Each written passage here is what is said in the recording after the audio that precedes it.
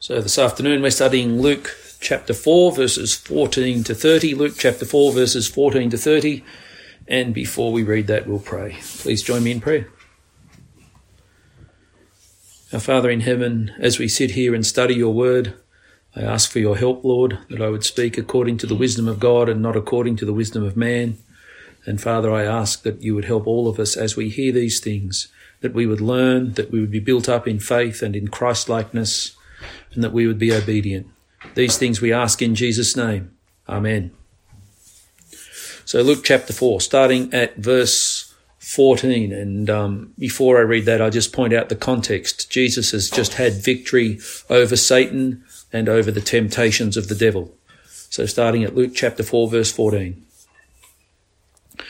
And Jesus returned in the power of the Spirit to Galilee, and a report about him went out through all the surrounding country, and he taught in their synagogues, being glorified by all. And he came to Nazareth, where he had been brought up, and as was his custom, he went to the synagogue on the Sabbath day, and he stood up to read. And the scroll of the prophet Isaiah was given to him. He unrolled the scroll and found the place where it was written, "The Spirit of the Lord is upon me, because he has anointed me to proclaim good news to the poor. He has sent me to proclaim liberty to the captives and recovering of sight to the blind, to set at liberty those who are oppressed, to proclaim the year of the Lord's favour." And he rolled up the scroll and gave it back to the attendant and sat down, and the eyes of all in the synagogue were fixed on him. And he began to say to them, "Today this scripture has been fulfilled in your hearing." And all spoke well of him and marvelled at the gracious words that were coming from his mouth. And they said, "Is this not Joseph's son?" And he said to them, "Doubtless you will quote to me this proverb, 'Physician, heal yourself. What we have heard you did at Capernaum, do here in your hometown as well." And he said, "Truly I say to you, no prophet is acceptable in his hometown. But in truth, I tell you, there were many widows in Israel in the days of Elijah, when the heavens were shut up 3 years and 6 months, and a great famine came over all the land. And Elijah was sent to none of them, but only to Zarephath in the land of Sidon, to a woman who was a widow. And there were many lepers in Israel in the time of the prophet Elisha, and none of them was cleansed, but only Naaman the Syrian. When they heard these things, all in the synagogue were filled with wrath, and they rose up and drove him out of the town and brought him to the brow of the hill on which their town was built, so that they could throw him down the cliff. But passing through their midst, he went away. Amen. May God bless his word to us. I better dig out my notes, or at least what I have of notes.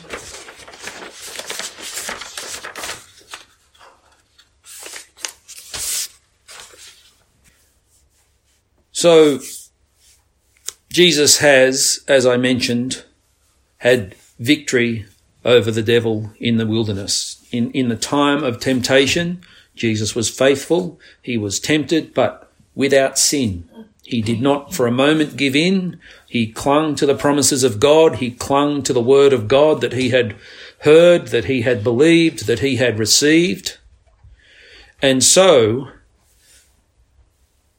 for the first time ever, a man is going to do the things that it was intended by God that a man should do. Now, what do I mean by that? Well, we read in Genesis chapter 1, verses 26 to 31. We read, and there God says it twice, take dominion over the earth. Take dominion. It specifically says take dominion over every creature upon the earth.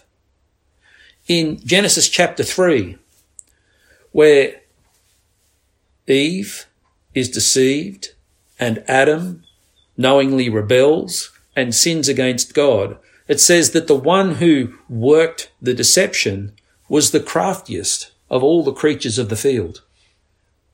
In other words, Adam had twice been told that he was to take dominion.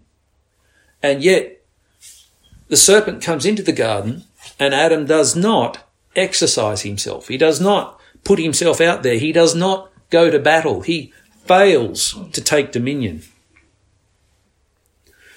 Jesus has defeated that enemy. From here on in, all of his works are in light of the fact that he has defeated that enemy, that serpent who was able to turn Adam aside is completely unable to turn Jesus aside. Now, Jesus is not a normal man, and we know that. We're Christians. We've heard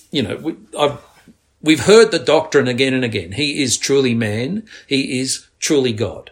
He is not a normal man. But even so, that which is human, his humanity, is truly human.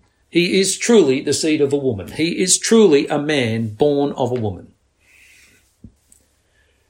Others before him worked great works. You can think immediately of Moses. You can think of, Jesus himself mentions Elijah and Elisha.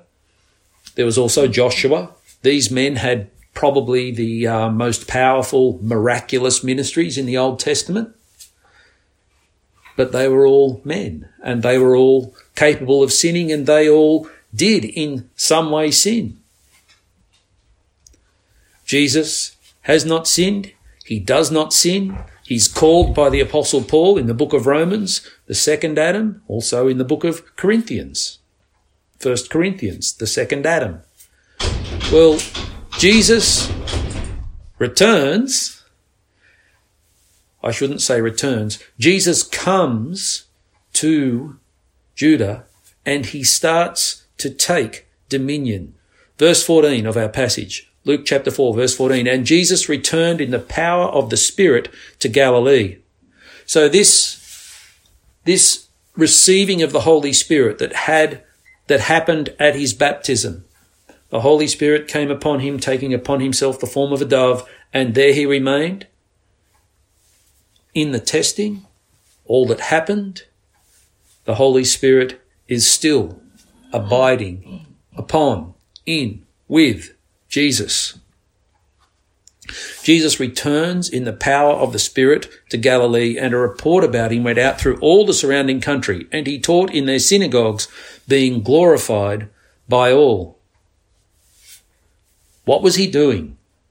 Why would a report about him go around about all the surrounding country?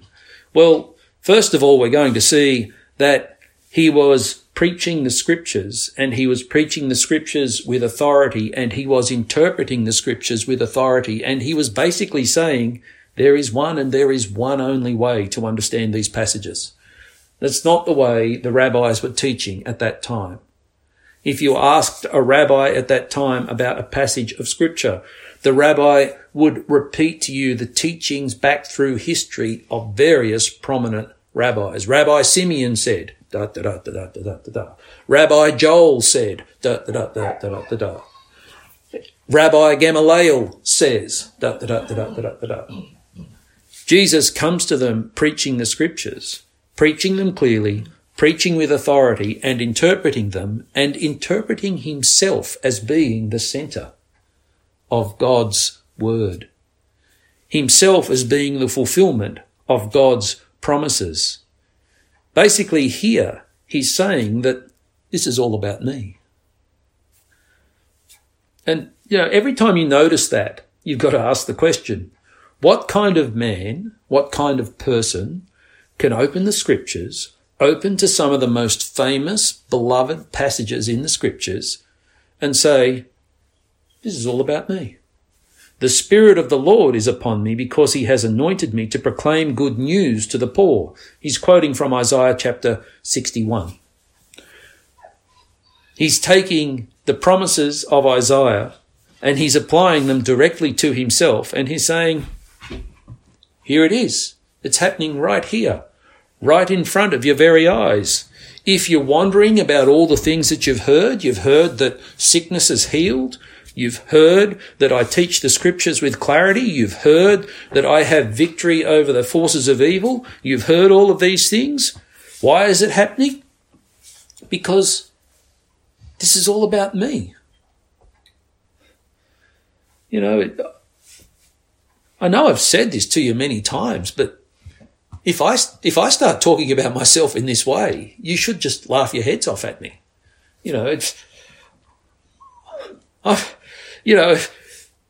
If I start trying to tell you that the scripture is all about me, that I'm the reincarnation of Jesus or some such thing, that I'm the saviour sent by God to save the world, you should just laugh your head off at me. It's as silly as any of us trying to say such a thing. But Jesus says these things. He interprets Isaiah, and when he takes Isaiah 61, well, that's simply representative of a whole prophetic book. The whole book of Isaiah, 66 chapters of it, is just filled with the promises of God of eternal salvation coming to the people of God swallowing up death, of God doing a great and mighty work, of God gathering his people from all corners of the earth, of God bringing judgment upon the earth even as God saves his own people to eternal life. It's just filled with these promises. For Jesus to pick Isaiah chapter 61 and say Isaiah chapter 61 is about me, he's saying, and all the other 65 chapters of the book of Isaiah, it's all me. I'm the one. I'm the one that Isaiah promised. I'm the salvation that Isaiah spoke of. He began to say to them, looking at verse 21 of chapter 4, "Today this scripture has been fulfilled in your hearing."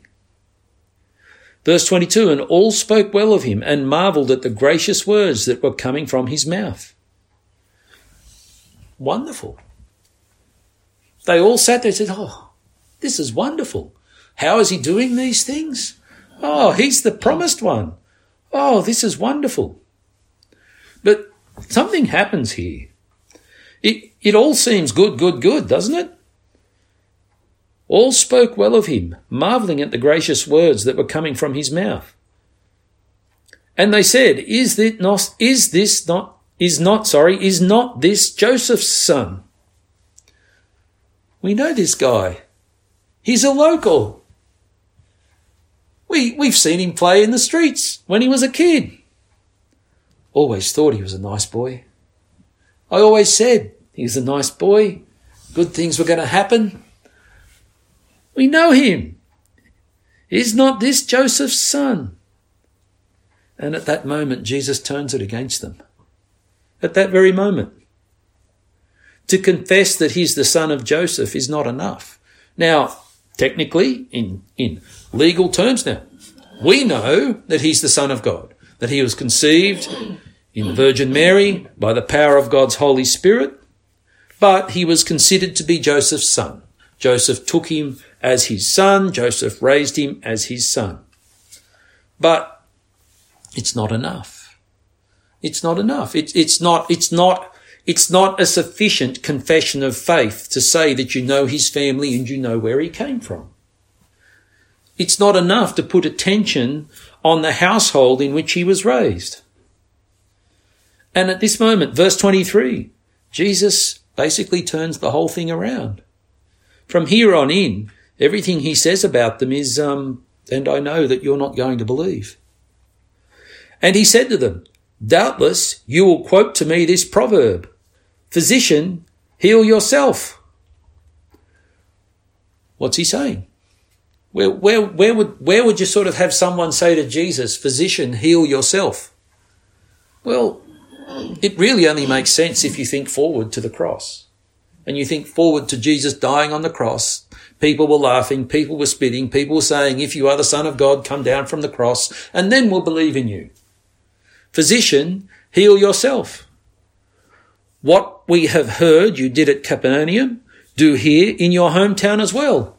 Show us a sign. Do a great work. Impress us. We're here. We're ready to be impressed.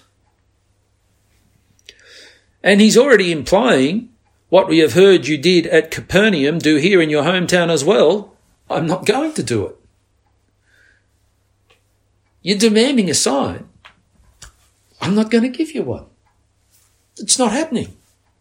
You're not going to see anything wonderful. I have proclaimed to you the scripture. I have proclaimed to you the truth. And I'm not going to give you a sign. And he said, "Truly I say to you, no prophet is acceptable in his hometown. But in truth I tell you, There were many widows in Israel in the days of Elijah, when the heavens were shut up 3 years and 6 months, and a great famine came over all the land. And Elijah was sent to none of them, but only to Zarephath in the land of Sidon, to a woman who was a widow. Prophet Elijah. He started a school of the prophets. He had a small following. Many teach that this is basically the beginning of synagogue-based worship in ancient Israel, from the ministry of Elijah and Elisha. And Elijah does not support a Jewish widow through the famine. He goes to a foreign country, to a foreign household, and supports a foreigner in the famine, according to the will of God. Verse 27, and there were many lepers in Israel in the time of the prophet Elisha, and none of them was cleansed, but only Naaman, the Syrian. Well, this is even more offensive. Naaman was a military man. Naaman was one who would have conducted many military raids against the Jews. And he's the leper who gets healed. You know, one thing about leprosy in that day, and there were probably a number of diseases that were called leprosy, including what we all think of when we think of leprosy, when we think of Hansen's disease, that sort of disease that wastes the flesh. People's skin goes numb, and ultimately something like gangrene sets into the extremities of the limbs and works through the body till it kills them. But Naaman, the Syrian, is the one who was healed. He's the one who was cleansed, and no one gets healed of leprosy. What's the warning? The warning in context to the people of Nazareth. You think you've got the inside running. You think you've got the inside running. You think he came from our town. We know his relatives. Some of them there may be thinking, I even spoke to him as a boy. I remember once I gave him a little gift, or I gave him a little bit of food or whatever. I even spoke to him as a boy. They think they've got the inside running. Location, familiarity, we've got the inside running. And Jesus said, I wasn't sent to you. Just as Elijah was sent to a widow in a foreign land, just as Elisha only cleaned a leper who was a Syrian military man. I wasn't sent to you. When they heard these things, all in the synagogue were filled with wrath. They understand what he's saying. You think you've got the inside running? You don't. You think you've got a privileged position? You don't. You think that automatically some kind of benefit is conferred from you because the Saviour grew up in Nazareth? It's not happening. My friends, there's only one way to salvation. And the scripture assures us that salvation is not the result of works that anyone may boast. There's only one way to salvation. You have to submit to the teaching of Jesus. Jesus has opened the scriptures to these people. Jesus has explained to them that the promises of the prophets, the promises of the prophet Isaiah, they're being fulfilled in and through me. You want the benefits that God has promised, you get them in and through me. And there is no other way. There's no other way to get to that eternal life that Isaiah spoke of. There's no other way to get to that land of eternal blessing that Isaiah spoke of other than through me. And you've got to let go of everything. You've got to let go of your pride. You've got to let go of hoping that somehow or other I'm the one that sets Nazareth upon the map. Remember, we're told in the Gospel of John, can any good thing come from Nazareth? Can any good thing? It's not going to happen. When they heard these things, all in the synagogue were filled with wrath. Something happens when the truth is preached. Something always happens when the truth is preached. And we may not necessarily see this. We may not necessarily understand this. It's not always this dramatic that people start shouting and want to kill the preacher. Mind you, when the Apostle Paul preached, there were plenty of riots and people started shouting and wanted to kill the preacher. And even at the same time, hundreds, possibly even thousands were being saved and churches were being planted all over the ancient world. But something happens whenever the truth is preached, whenever Jesus is proclaimed. What happens is either people submit to and accept the truth. People give their lives to God through Jesus our Lord, or they're hardened in their sin. That's the way it works. Have you heard people use the phrase, he's almost a Christian? He's a good man. He's almost a Christian. No, he's not almost a Christian. Okay? What he is he's a sinner who is resisting the conviction of God's Holy Spirit. I'm not saying he's not doing good things. I'm not saying he might not be a decent husband. I'm thinking of one man in particular who was sort of loosely associated with a church that Lisa and I used to attend many years ago. His wife was a Christian. Her husband was a decent man, and her husband was a businessman, and he was known for fair business dealings, and he had made quite a bit of wealth. Oh, he's almost a Christian. As though all he had to do was wake up tomorrow morning and say, you know what, I think today I'm going to believe in Jesus. When the gospel is preached, people are either drawn to Jesus or pushed away from Jesus. Looking at 2 Corinthians chapter 2 and verse 14. 2 Corinthians chapter 2, verse 14. Paul writes, "But thanks be to God, who in Christ always leads us in triumphal procession, and through us spreads the fragrance of the knowledge of him everywhere. For we are the aroma of Christ to God among those who are being saved, and among those who are perishing, to one a fragrance from death to death, to the other a fragrance from life to life. Who is sufficient for these things?" What Paul is saying is that to those who are being saved, the gospel that he's preaching is the aroma of life. It's strengthening, it's building up, it's effectually calling. You know, we all live on the gospel. All of us who are Christians, we live on the gospel. You can't hear enough of this truth. You can't hear enough about Jesus. You need to be reminded. I need to be reminded. Everything about a church service is supposed to be reminding us of the truth that has brought us to salvation. And when we have communion, the communion itself represents the gospel. The body and the blood of our Lord, given for our sins until he comes again. And when we're baptized into Christ, as Christ himself was baptized into, you could put it this way, he was baptized into our place. That baptism, he was submitting then to the law of God, all of its demands, the requirements of God. He was submitting to die in our place. And so the scripture uses the phrase that we're baptized into his death, we're baptized into his life, we're baptized into Christ. Everything about the Christian life or everything about Christian fellowship should be a reminder of the truth of the gospel, which is for us the aroma of life. Brings us life, gives us life, makes us more alive.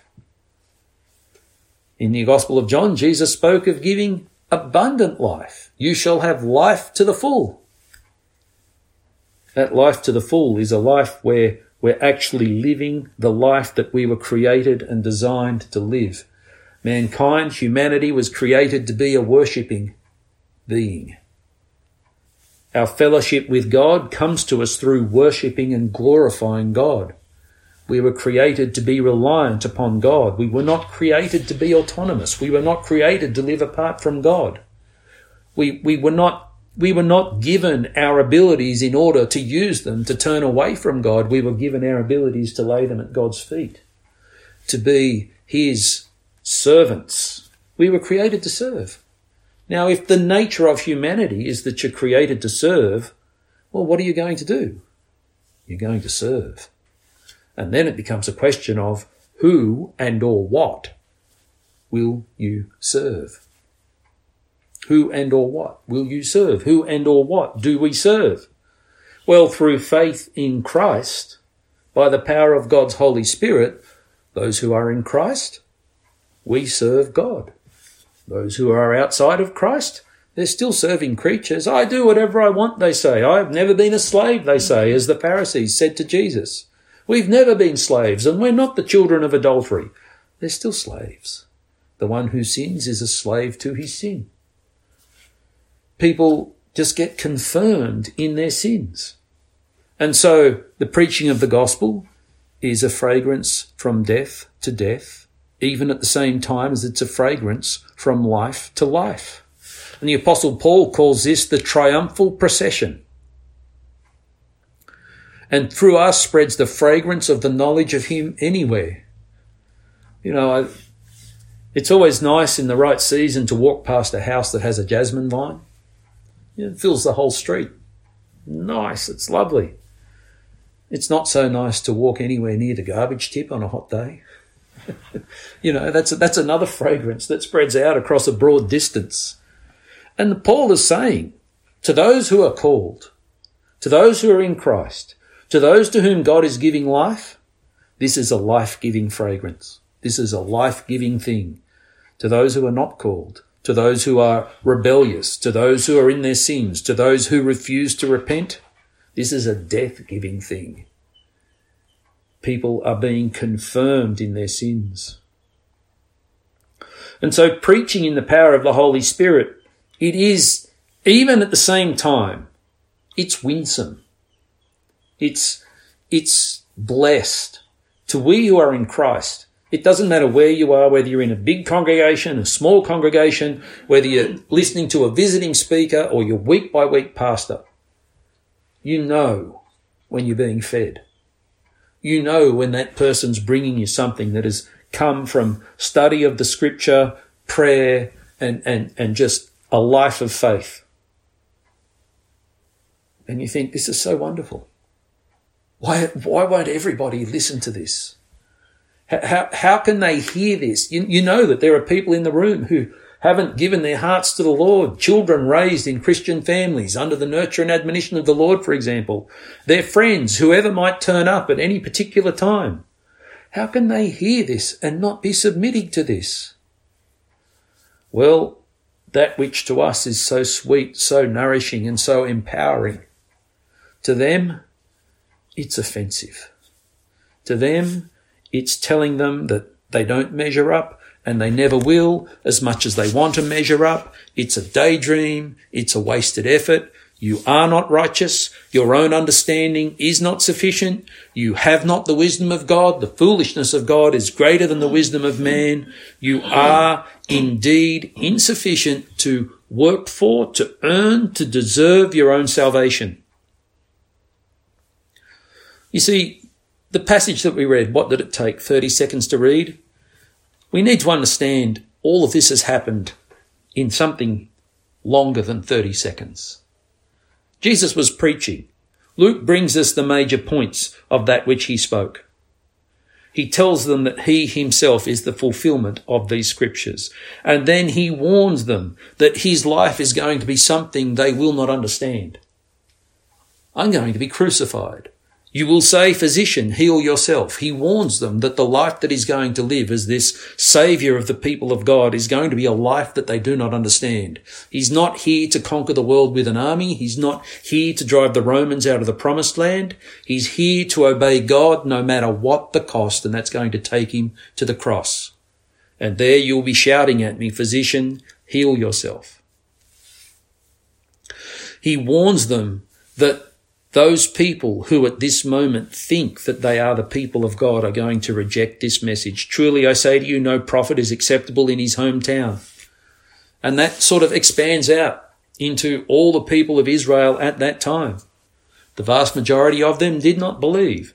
Even though we know that when the Apostle Peter starts to preach the gospel, around 40 days after the resurrection of our Lord, we know that thousands were converted. You're talking about a nation of hundreds of thousands. And so he warns them. He preaches to them. He warns them that God has sent me to be the saviour of all who believe. Not just within Judah, but outside of Judah. The two prophetic examples that he picks up from Elijah and Elisha were God ministering to people who were not Jews, who were not by blood the offspring of Abraham. He's saying, God has been calling people from outside of this nation from time immemorial. And in my ministry, God is going to be gathering people from all over the world, not just Jews. And so, though Jesus himself has this victory over Satan that he won in the wilderness, and though he is now ministering in the power of the Holy Spirit, yet for those who will not submit to the truth of his word, I would suggest to you that the devil within them was stirred up. And when I say the devil within them, I'm not saying necessarily that they are possessed by the prince of darkness himself, but I'm saying that those who have no faith are servants of the evil one way or another. And the preaching of Jesus himself stirred up that evil that was within them. And they rose up and drove him out of the town.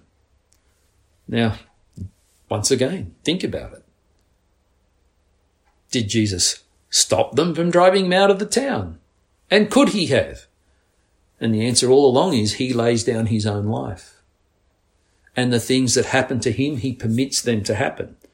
If he could have called upon so many legions of angels to make sure he didn't go to the cross, he could have at this time called upon so many legions of angels to make sure that they could not take him to the brow of the hill. They drove him out of the town and brought him to the brow of the hill on which their town was built, so they could throw him down the cliff. It's the start of a stoning, basically. Throw the guy off the high point, he falls to the bottom, bones are broken, he's bashed up, and then you just pick up big rocks. Stone him to death. You finish him off. He becomes nothing but a body under a pile of stones. That's the plan. And then he does do a sign. He does do something miraculous. I love the way it's put in such minimalistic terms. But passing through their midst, he went away. As easily as that. It was not his time to die. He was not going to die at the hands of the people of Nazareth. He was not going to be stoned to death. He had an appointment. He knew what the appointment was. He knew his scriptures. He knew Isaiah chapter 53. He knew Psalm 22. He knew that he would be going to the cross. It always strikes me as just an amazing thought. There was some point in the life of Jesus, a young Jesus, when he saw a Roman crucifixion and he connected all the scriptural dots. And he knew, that's it.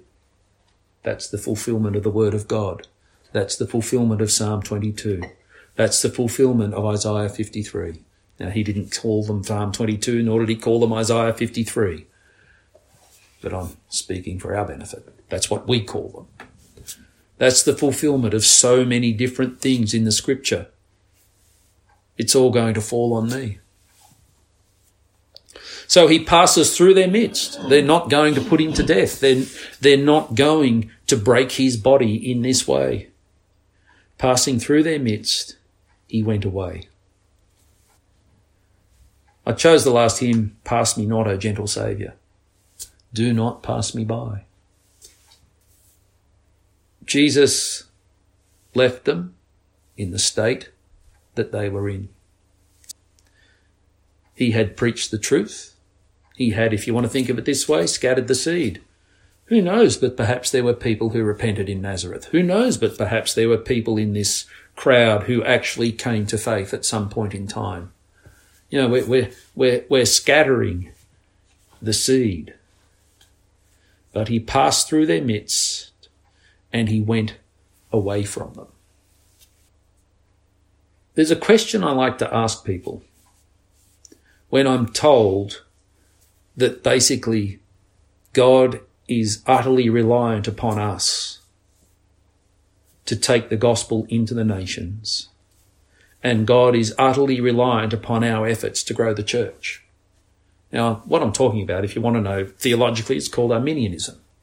the belief that basically a person chooses of their own merits, of their own intelligence, of their own wisdom, according to their own desires, a person chooses Jesus apart from the work of the Spirit of God.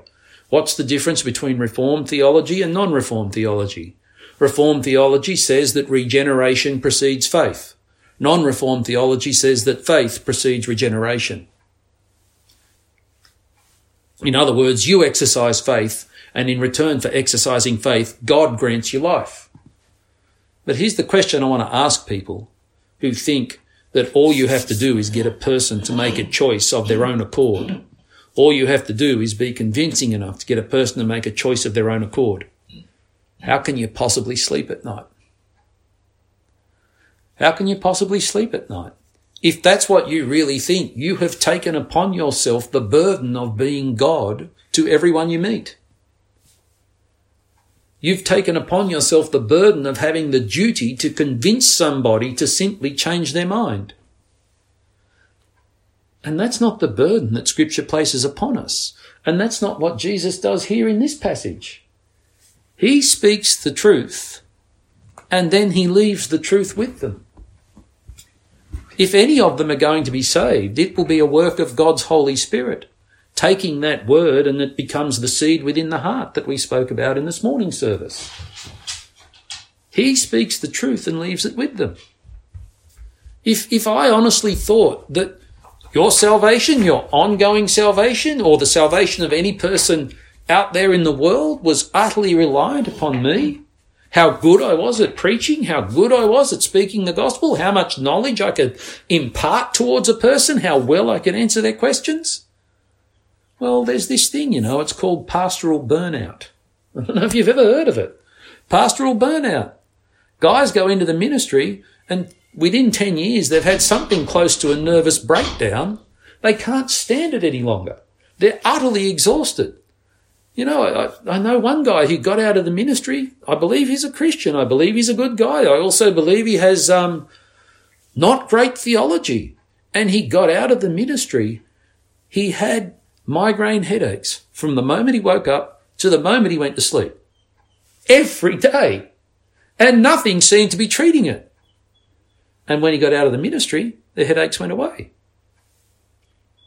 Now, what am I saying? Look, I'm not saying that he was under some kind of demonic affliction. I don't have the prophetic insight to know anything like that. But what I am saying is he had put himself under an incredible amount of stress with his Arminian theology and the feeling that he had taken upon himself that everything required him to make this 110% effort 24/7 wherever he was and at any time. He wore himself down to a state of spiritual, mental exhaustion. If Jesus is our example, well, here's what he does. With honesty, and it says he spoke gracious words. With honesty and with gracious words, he spoke the truth.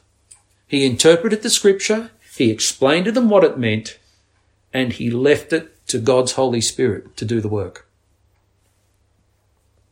He passed through their midst, he went away. We all know people that we wish were saved. Well, my advice to you is to pray for them and at any opportunity you get to speak the word of truth. But in the end, it's a work of God himself. Preaching the gospel is bringing life to some and it's bringing death to others. As the Apostle Paul said, who is sufficient for these things? Well, in a way, we're not sufficient.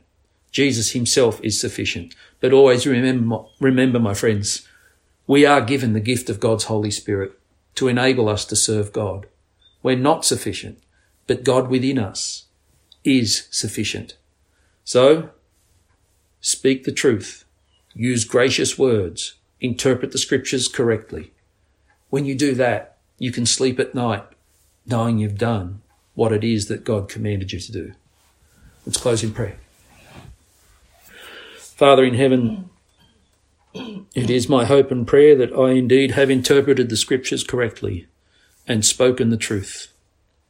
Lord, I pray that the work of your word will be evident in our lives and in the lives of people around us. May we be given opportunities to share your word, and may we be given the courage to take every opportunity. These things we ask in Jesus' name. Amen.